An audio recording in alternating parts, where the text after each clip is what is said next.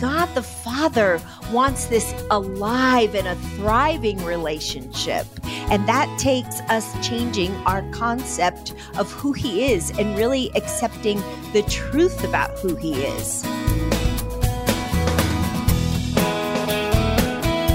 Welcome to Building Relationships with Dr. Gary Chapman, author of the New York Times bestseller, The 5 Love Languages. It's the most famous prayer in the Bible, but do we really understand what we call the Lord's Prayer? Find out more about what it teaches us today as we welcome back Becky Harling.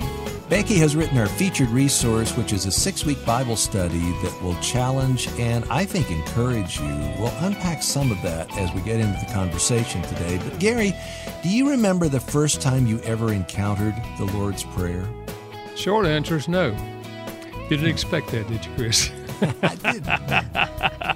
I just look back on my life, and as long as I can remember, I was in church, and I remember the Lord's Prayer.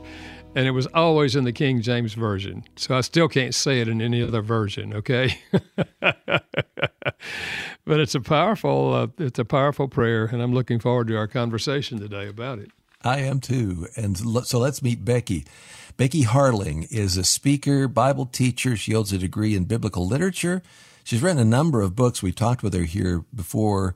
Rewriting Your Emotional Script, the 30-Day Praise Challenge. Our featured resource today is titled Our Father, A Study of the Lord's Prayer. You can find out more at buildingrelationships.us. Well, Becky, welcome back to Building Relationships. Hey, I'm excited to be here, Gary and Chris. Well, you are passionate about studying the Bible, and we live in a culture that increasingly looks at Scripture as maybe outdated or irrelevant in today's world. How do you respond to that idea that's so current today? In spite of the fact that people may feel resistant to Scripture, what I have discovered is that people are longing to connect with God, particularly after the last few years we've had, right? We've been in a national crisis and we've had this global pandemic, and people are desperate to connect with God. And so as I engage them with conversation, I let them know that the Scriptures are filled with God's story and the stories of real people who are seeking to connect with God just like they are. And a lot of times that helps them, because they think the Bible is just all about rules and regulations. Yeah, I think many of the people who have a negative attitude towards Scripture really have not exposed themselves to Scripture. Yeah. So they just have this concept that they get from culture rather than personal investigation. So, well, I know there has to be a story behind this new Bible study on the Lord's Prayer. What prompted you to want to study this passage in depth? Yeah, so there's actually two stories behind this. There's the surface story, which is I was speaking at a community-wide prayer breakfast on the National Day of Prayer out in Arizona. And at the end of my message, I had all the leaders in this community stand and say the Lord's Prayer. And in that moment, I felt like the Holy Spirit really nudged my heart. Like, these people, they know the words of the Lord's Prayer, but they don't understand the deep invitations tucked in there. And then as I began to dive more deeply in it, I realized, wow, this prayer addresses father wounds, which was very relevant to me. So you're right. The prayer actually begins, Our Father. So in the book, you talk about father wounds. How do father issues inform our view of God as a father? Oh man, they're huge in people's lives. You've probably experienced this too, Gary, as you've talked with people. So many times people can't connect with God because when they hear that He's supposed to be our Father, they cringe because they have views, they have pictures in their head of their earthly father. Maybe he was emotionally distant, or maybe he was abusive, or maybe he was really angry. And so they project all those things onto God as our Father. However, the opposite really is true of God as our Father. Yeah, I think that concept, you're right. The concept is colored by their experience. Now, what about your own life, your own experience with father wounds? Yeah, so I had major father wounds, actually. I had met Jesus as a little girl, and I fell in love with Jesus, and I knew he was real, and I knew he was alive, and he became my very best friend. However, God the Father, I had a huge problem with because he looked a lot like my earthly father. My earthly father was in ministry, he was quite powerful. So, but while he was preaching Jesus on Sunday, he was abusing us during the week, sexually, physically, and emotionally and spiritually. And so when I thought about God the Father, I wasn't sure I really wanted to connect with him. In my little girl mind, I was great with Jesus, just not so much with God the Father. And so it wasn't until I did a whole lot of emotional healing that I could come to realize that my heavenly father, our father, was different than my earthly father. I had to separate the two. Mm. Was counseling a part of that healing process for you, Becky, or was it just you and God working that out? No, I went through a lot of counseling. And that was a big swallow for me, Gary. And I say this very authentically and honestly because I believe some of your listeners need to hear this. At the time I went for counseling, my husband was pastoring one of the largest churches in the area. And I remember telling my mentor, "Oh, I can't go for counseling. Everybody knows who I am." And she's like, "No, you really need to deal with this." So I actually flew out of state for counseling, but I am so thankful that I did that because it gave me a safe place to process what had happened in my life and how to not project those qualities onto God as my father. Yeah. Well, I hope those in our audience who have struggled with that are hearing what you're saying, because I do think that if you've been wounded like that and have a distorted picture of your heavenly father because of your earthly father, counseling can help, and talking to somebody who understands the concept and can help you walk through that. So thanks for sharing that personal part of your own life. But, even if we didn't experience horrific father wounds growing up, we can still have misconceptions about God as our father. So why is it important to sort out, these misconceptions? I think it's essential because the whole reason that God the Father sent Jesus, his son, was so that we could connect more deeply with God the Father and have an intimate relationship with him. And yet, even if you didn't experience horrific father wounds, you might have grown up in a religious culture that made it seem like God was angry all the time, or like God was emotionally distant all the time, or maybe God was emotionally flat all the time, and didn't really care about you. Maybe you thought, well, God has to love me because that's what I've been told, but does he like me, And I just have discovered with people that there are all these misconceptions out there, but God the Father wants this intimate relationship with us. He wants it to be alive and a thriving relationship. And that takes us changing our concept of who he is and really accepting the truth about who he is. Thanks for joining us for Building Relationships with Dr. Gary Chapman. He's the author of the New York Times bestseller, The 5 Love Languages. Author and speaker Becky Harling is our guest, and if you go to the website, you'll see more about her 6-week Bible study titled Our Father, a Study of the Lord's Prayer. Just go to buildingrelationships.us. That's buildingrelationships.us. Becky, I want to ask a question about the Lord's Prayer, that it is not a magical incantation. It's not something that if you say it enough times, then you can twist God's arm. Because I think there is that feeling that if I just say the right words in the right order, or if I say the words that Jesus said that's in the Bible, then I get a special thing. And I just want to hear what you have to say about that.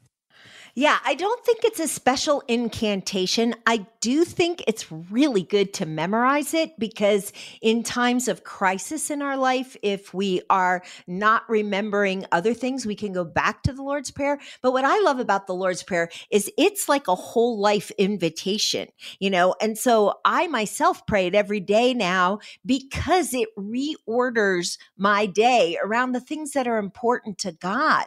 And that's part of why Jesus gave us this prayer. He wasn't just giving us a magic formula for prayer. He was giving us these 6 divine invitations that show us what it means to really follow Jesus and walk in sync with him.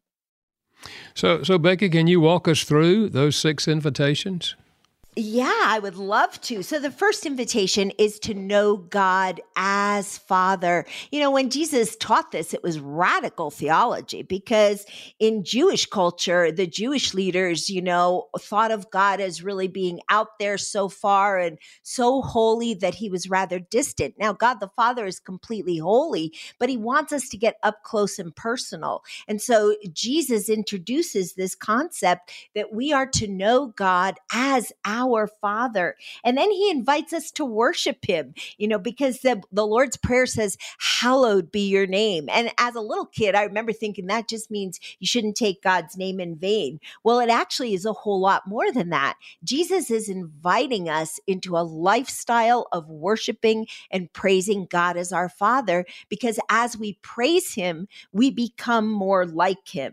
And then there's the invitation to surrender. We really can't surrender to a God that we don't trust. And that's part of why it's so important to know God as our Father.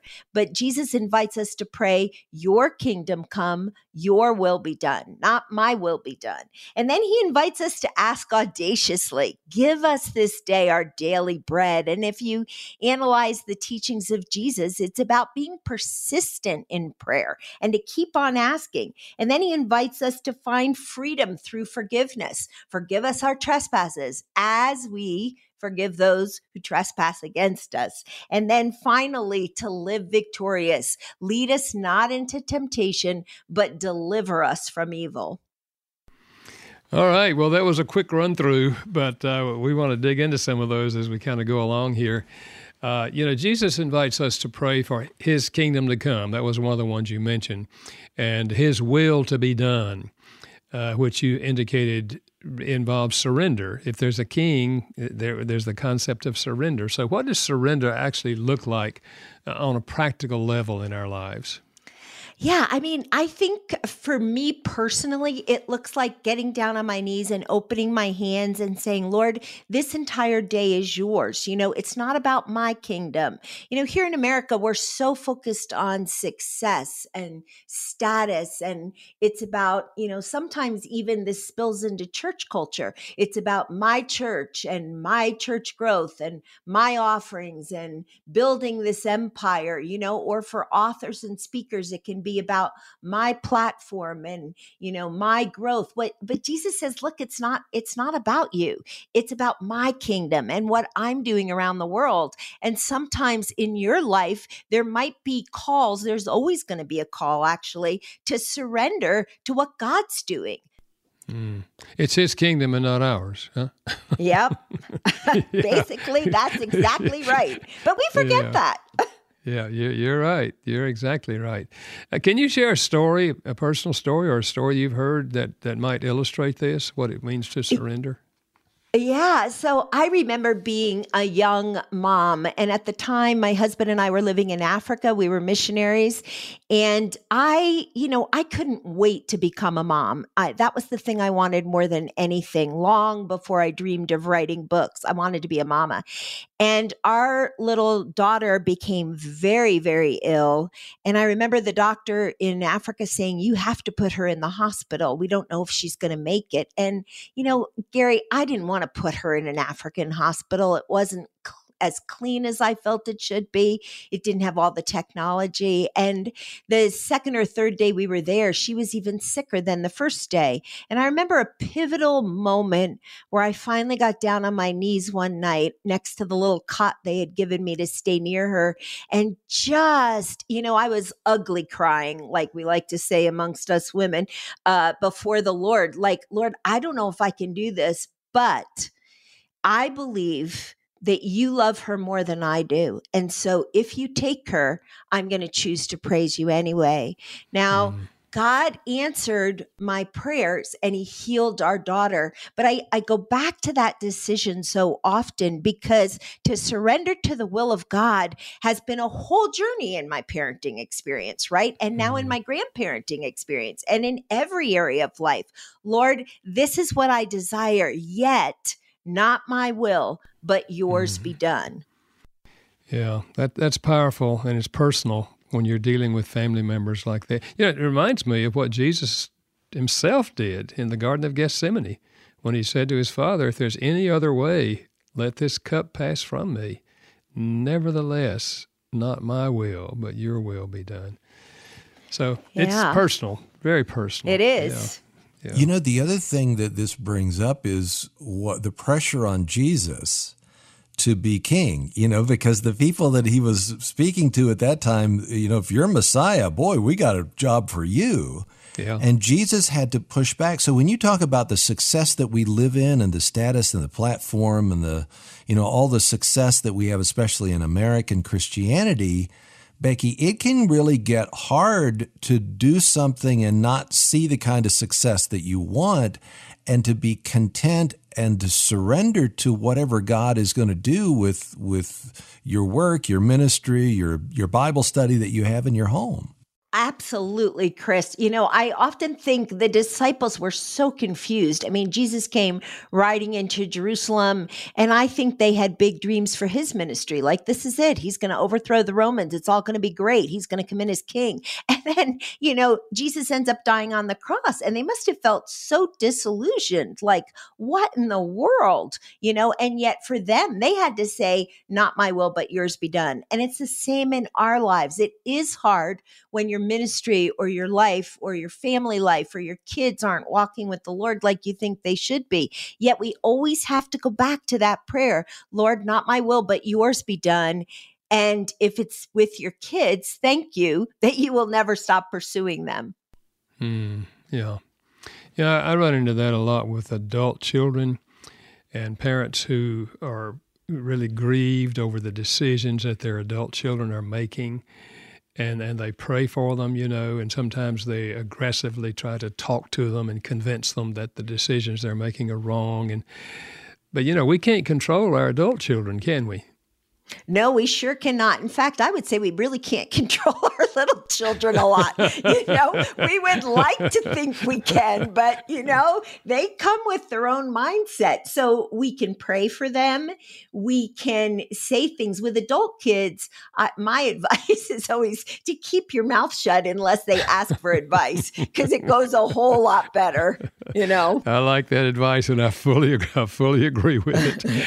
If you just pray for them and hang around, or whatever opportunities you have, sooner or later they may ask for your advice, and if they ask, they're likely to receive it. Yeah. But if you give it when they're not open to it, you can make things worse. Yes, absolutely. Well, on another topic, you talk about asking audaciously for our daily bread. Do you mean we're to ask for steaks, or what do you mean by that? I think we're supposed to ask boldly for what we need and persistently. A lot. I think for me, Gary and Chris, and I don't know if this is true for other believers, but I think for a long time I worried, maybe I'm being a pain in the neck to God. Maybe I'm bugging him too much about a certain thing that I feel I need. Maybe it's for financial provision. And I'm not talking about getting rich. I'm talking about, your needs, the ability to pay bills, or maybe it's about reconciliation in a relationship, and I had tried everything I could, but it couldn't be reconciled. But asking audaciously and boldly and persistently, as human parents, we get kind of frustrated perhaps when our kids were little and they were persistent. And I don't know what y'all's experience was, but I know some of our kids were pretty persistent. And I remember this one night we had been at Disney World all day long, and our two youngest daughters, everybody in the family had gotten to pick out a souvenir before we left. So our youngest daughter, Carrie, picked out a baby Minnie Mouse. And the next daughter up right above her, who was 6 at the time, said she didn't want one. She debated, but she decided she was too big for it. So then later that night, we were going to leave early the next morning, like 6 a.m. to start the long drive home. And later that night, Steph just started weeping and wailing. I changed my mind. I really wanted the baby Minnie Mouse, and she was going on and on and on. And we finally got her quiet and got her to sleep. And then my husband, I will never forget this moment. He grabbed the keys and I said, "Where are you going?" And he's like, "I'm going to the different Disney stores." And he went to 3 different Disney stores that night, came back at 11 o'clock p.m. triumphantly with a baby Minnie Mouse. Now, parenting experts might have told us we should have handled it differently. But our daughter, Steve, knew that she needed a picture of her loving Heavenly Father. And what's interesting is now Steph is an adult mama of 4 kids of her own. And she still talks about that, waking up the next morning and seeing that baby Minnie Mouse. And it reminds her that when her kids are persistent, she's got to be patient because God never gets frustrated with us in our persistence. He invites it. Yeah. Yeah. And, Jesus even said, "You have not because you ask not." Right? Yeah. Yeah. He does. And, we want to be careful with that, right? So, but I think a lot of people have gone the other extreme. Well, I don't want to ask God for that, because I don't want to go down the whole wealth and prosperity track. Well, we maybe aren't asking for things that we should be, Yeah. Yeah. Well, that too, even our asking could be filtered with that concept we discussed earlier of God's will. Because we don't want God to give us something that's not good for us, even though we're asking for it. I mean, ultimately, we would rather have something better than what we're asking for. Yeah, and we can always trust him to decide that. So, people will ask me, "Do you pray over people for healing?" Absolutely, I do, because if God doesn't think that's best for them, I'm okay with that. But he invites me to ask. Yeah, and to share our honest feelings and desires from him. Yes. And I think sometimes, Becky, people have done that, and then God did not answer, the way they thought he should answer or what they really were asking for, and then they kind of give up, and they say, well, prayer doesn't work. I asked God da-da-da-da-da. Well, another story. I remember when we were camping with our kids and they were young, and our son lost a $20 bill. He had been at a store. He had earned that all summer for vacation. He lost it. And that night when we tucked him into bed, he was crying. And he prayed that God would show him where that $20 bill was. And my husband was like, "Oh, I get nervous when he prays that because what if God doesn't answer, And the next day, Steve went back to that store and the storekeeper said, "You're never going to believe this, but somebody did turn in a $20 bill." Wow. So, God delights to hear our prayers. Yeah. It's great when kids can have that kind of experience. But as adults, it's thrilling to us when we ask God and we see God move in that situation. I think part of it, Becky, is that we are self-protective. We don't pray these audacious things because we've done this in the past and we've been disappointed, and I don't want to be disappointed again. So we kind of buy into that God really isn't interested in making me full of joy and fulfilled. He's out. I'm not going to bother him with my prayers. So our own self-protection can hold us back from this kind of communication with him. Yeah, it really can. And yet we have to feel safe enough with God that we are willing to ask. It goes back to kind of the innocence of a child. We have a 9-year-old grandson who has some special needs. He's on the spectrum. And the other day he said to his mama, "Mom, can I ask Jesus to bring back dinosaurs?" And my daughter said to him, But I don't think that's a good idea. And little Zachy patted her on the back and said, "Oh, don't be scared, Mom." And then he started jumping up and down and he said, "This is going to be awesome." So he had the faith. So, if you see a T-Rex walking down the street, that's because of my grandson's prayers. But, the innocence of a child to just ask Jesus, to believe Jesus can do anything, Yeah, he can do whatever he wants. And I just see God smiling over prayers like that because he is our Father who delights to give us good gifts. Yeah. I think sometimes he loves us too much to give what we're asking for. Yeah. Like the dinosaurs. Yeah. I'll give you a perfect example in my own life. In high school, I was in love with the girl I was dating. And I went off to Moody Bible Institute, and she wrote me a Dear John letter. Chicago's too far from North Carolina. We just need to break up, And I was brokenhearted. Anybody that's ever been in love and someone broke up with them, you know what I'm talking about. I was brokenhearted, and I prayed, "Oh, God, change her mind, God." And I look back on that. I'm so glad God didn't answer that prayer because later I met my wife, and I've been together 62 years. Man, I'd hate to have missed out on that, So sometimes God loves us too much to give us, what we're asking for. Wow. That's right. But the beautiful thing is he doesn't get frustrated with us for asking. He just knows what's best for us in that. Yeah, absolutely. We're hearing about the power of prayer on today's Building Relationships with Dr. Gary Chapman. Our guest today has written Our Father, a study of the Lord's Prayer. You can find out more about this 6-week study at buildingrelationships.us. That's buildingrelationships.us. Becky Harling is a speaker and Bible teacher. She's written a number of books, and this study is one of those resources that will help you individually, but it can also be used as a group study. Becky, talk about what happens when people get together and really dig into a passage of Scripture like this together. Oh, I love that because we were designed to connect. We were never meant to do our spiritual journeys in isolation. And so when a group of people get together and they dive into this, they can share stories just like we're doing today on the radio.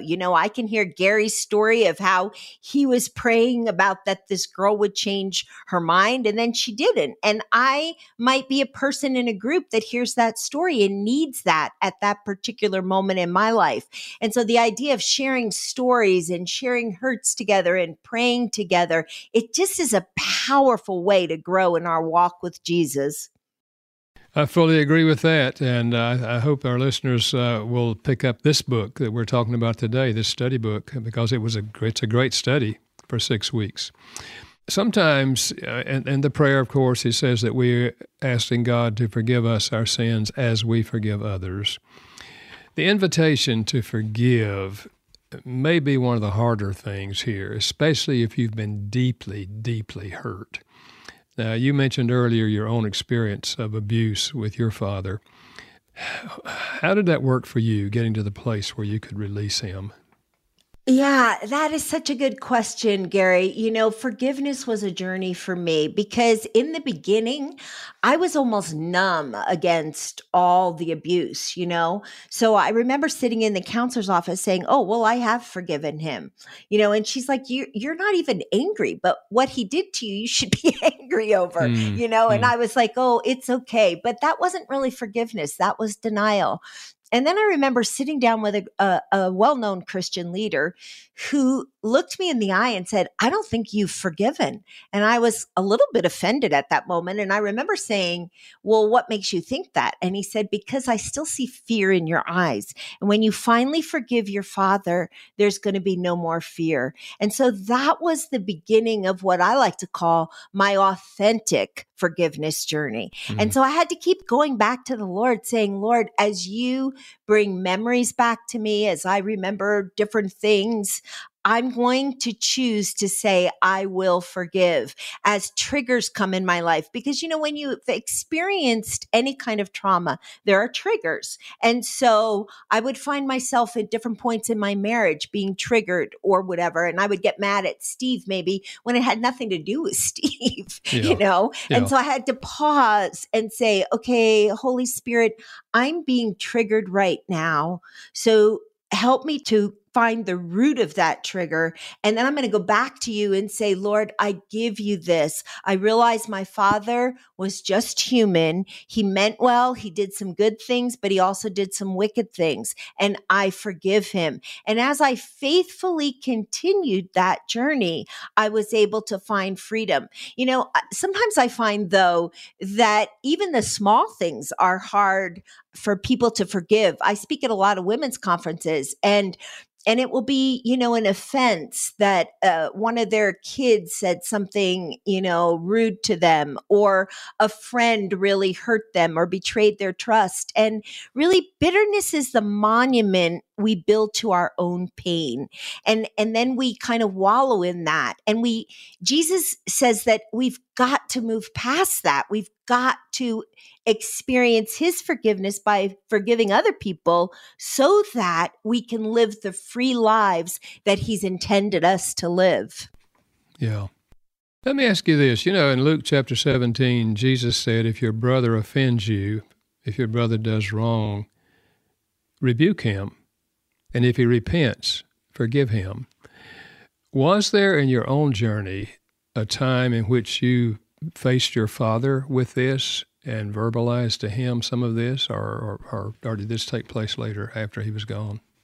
My forgiveness journey happened after he was gone. My father was quite a powerful man, and I don't know that I could have confronted him.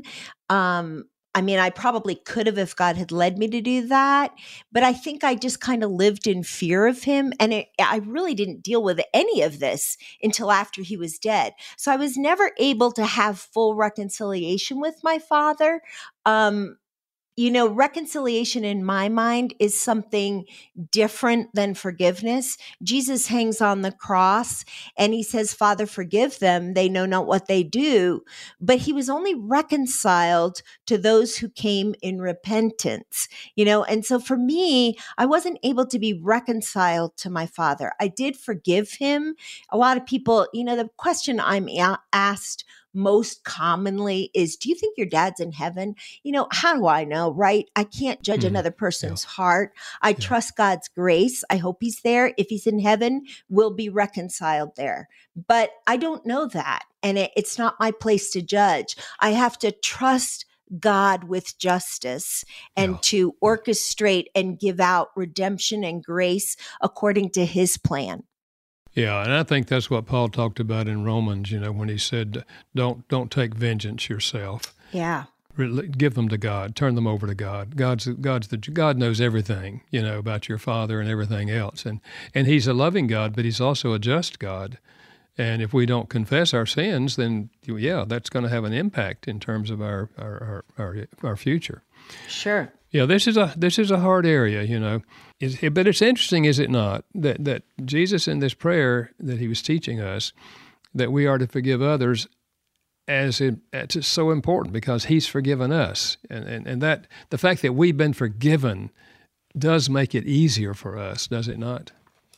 Yeah, it does, and what's interesting about this prayer is after the prayer, Jesus reiterates how important it is for us to forgive others. He says, for if you forgive other people when they sin against you, your heavenly Father will also forgive you. But if you do not forgive others their sins, your Father will not forgive your sins. That's a weighty verse. Certainly, we believe in grace, but that verse is kind of a checkpoint for us that God takes this whole journey of forgiveness very seriously. And he wants us to go down that journey to forgive other people because it's essential in our experiencing of God's forgiveness. God may have forgiven us, but we may not feel forgiven if we're not forgiving other people. Yeah, and I think the distinction you made between the forgiveness that does not lead to reconciliation is a one-sided thing. You know, I sometimes call it releasing. Instead of forgiveness, it's releasing them to God. There's never any reconciliation between us and God. You know, we're told to forgive as God forgives us. Well, how does God forgive us? When we confess our sins, you know? Right. And so reconciling forgiveness is when a person, acknowledges that they've wronged you and asks your forgiveness. Then, we forgive and now we're reconciled. But if there's no acknowledgement of the wrong, then there's not reconciliation. Exactly. We can let it go. We can put them in God's hands, but it doesn't lead to reconciliation. So I think that's important. Yeah, I do too. Now, you've taught parents that it's a good idea to teach their kids the Lord's Prayer, that is, to memorize the Lord's Prayer. Why do you think that's important? I think it's important because, again, the Lord's Prayer really encompasses our whole spiritual walk. It kind of reorders our spiritual walk around the things that are important to God. And so if kids learn the Lord's Prayer when they're kids, they likely will remember it when they're older, when they're battling decisions, when they're about to make choices that they shouldn't be making. And if they can go back to the Lord's Prayer and remember, I have this Father in heaven who adores me. Our Father in heaven, hallowed be your name. And, going through the Lord's Prayer can remind them of how God views their life. And so I do think it's really important. And I've noticed in recent years that a lot of churches are returning to the Lord's Prayer, and it's beautiful. I know in the church where I'm attending, we say the Lord's Prayer together as a congregation almost every Sunday. And so my little grandkids are working on learning the Lord's Prayer, and I want them to know it because it will guard their hearts later in life if they pray it from a truthful, authentic heart. Yeah. Chris asked me that question at the beginning of the program. Do I remember the first time I heard the Lord's Prayer? And I said, no, I don't, because I learned it so early that I don't remember the first time, but I still can quote it. And as I said, I quoted in the King James Version because in those days, that's all I knew, but whatever version it is, it's the same message that we're bringing to God because Jesus taught us to pray it, And he taught us for a reason. This is Building Relationships with Dr. Gary Chapman, New York Times bestselling author of The 5 Love Languages. Our featured resource today is the Bible study by Becky Harling titled Our Father, a Study of the Lord's Prayer. Find out more at our website, buildingrelationships.us. Becky, the typical benediction we pray at the end of the Lord's Prayer is not included in most translations of Matthew chapter 6. Where did that come from, those closing words? Where did it come from? And is it a good idea to include that in the Lord's Prayer?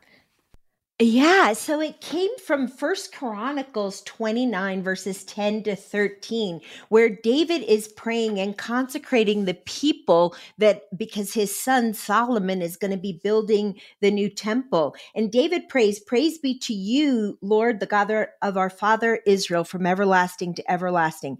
Yours, Lord, is the greatness and the power, the glory and the majesty and the splendor." Then he goes on to say, "Yours, Lord, is the kingdom. You are exalted as head over all. Wealth and honor come from you. You are the ruler of all things. In your hands are strength and power."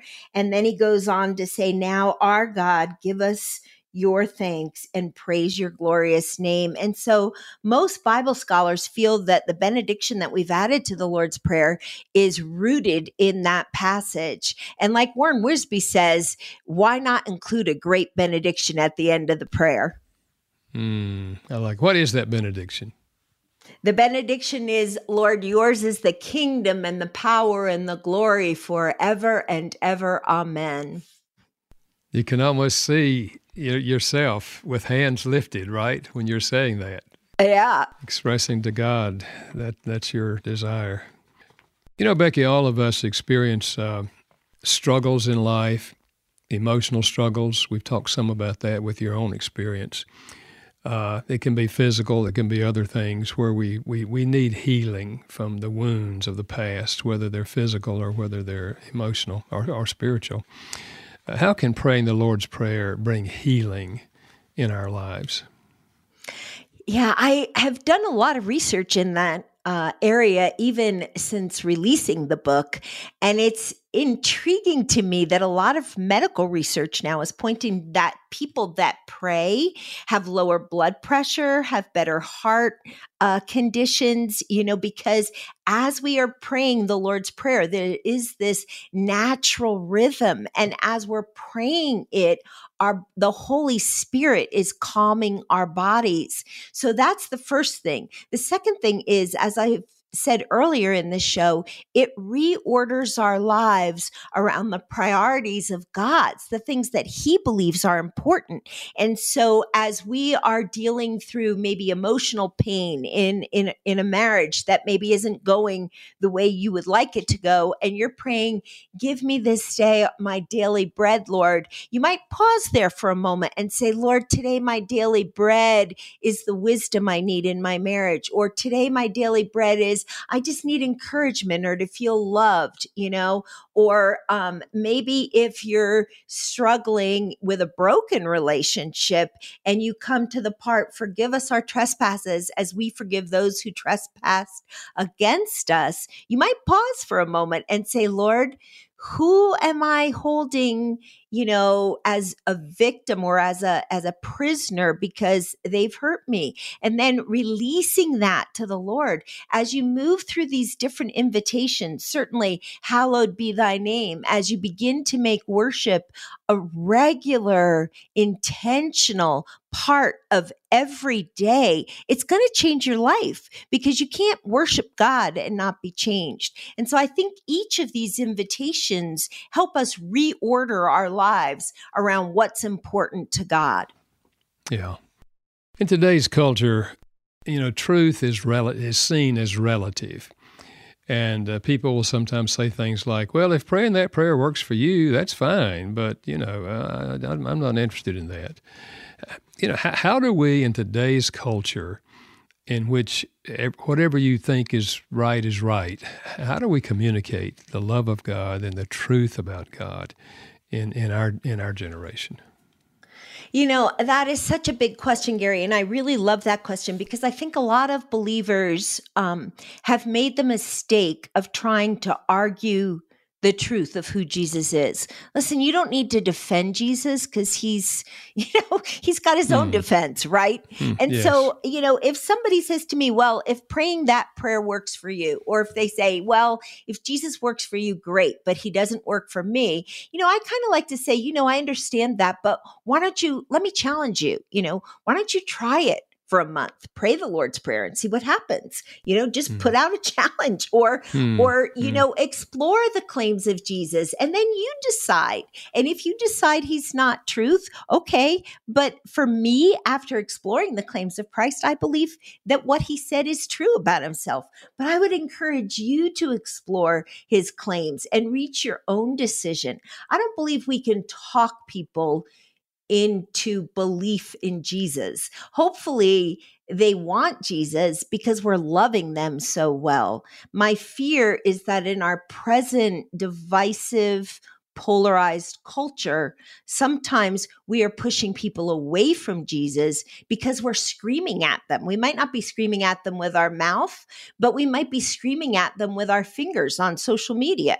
And that's not winning anybody to Christ. You really can't have great morality. You don't have let me put it this way. You don't have a reason for great morality if you don't have Jesus in the center. Right? So, we have to love people like Jesus said we're to love them. And if you read through the Gospels and you see how Jesus spent his days, it was with the poor, the broken, the messy, the marginalized. He didn't spend a lot of time with the religious people, and maybe we've gotten that a little wrong.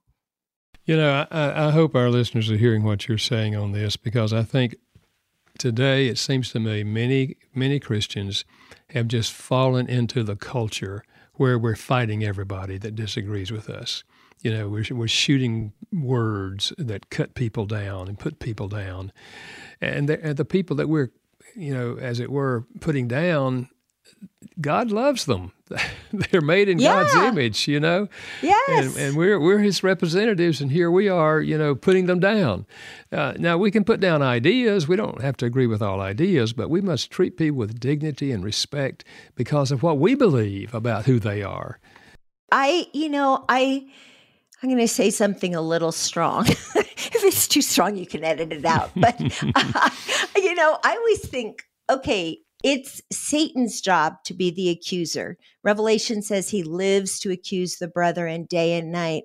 And I believe we are never more like Satan than when we're accusing each other. And we have to stop because it's really sending a negative message to non-believers. They think, well, I don't want to be a believer because y'all are fighting over everything, and you're yelling at me all the time. Becky, what do you think is God's goal for us in giving us this model prayer?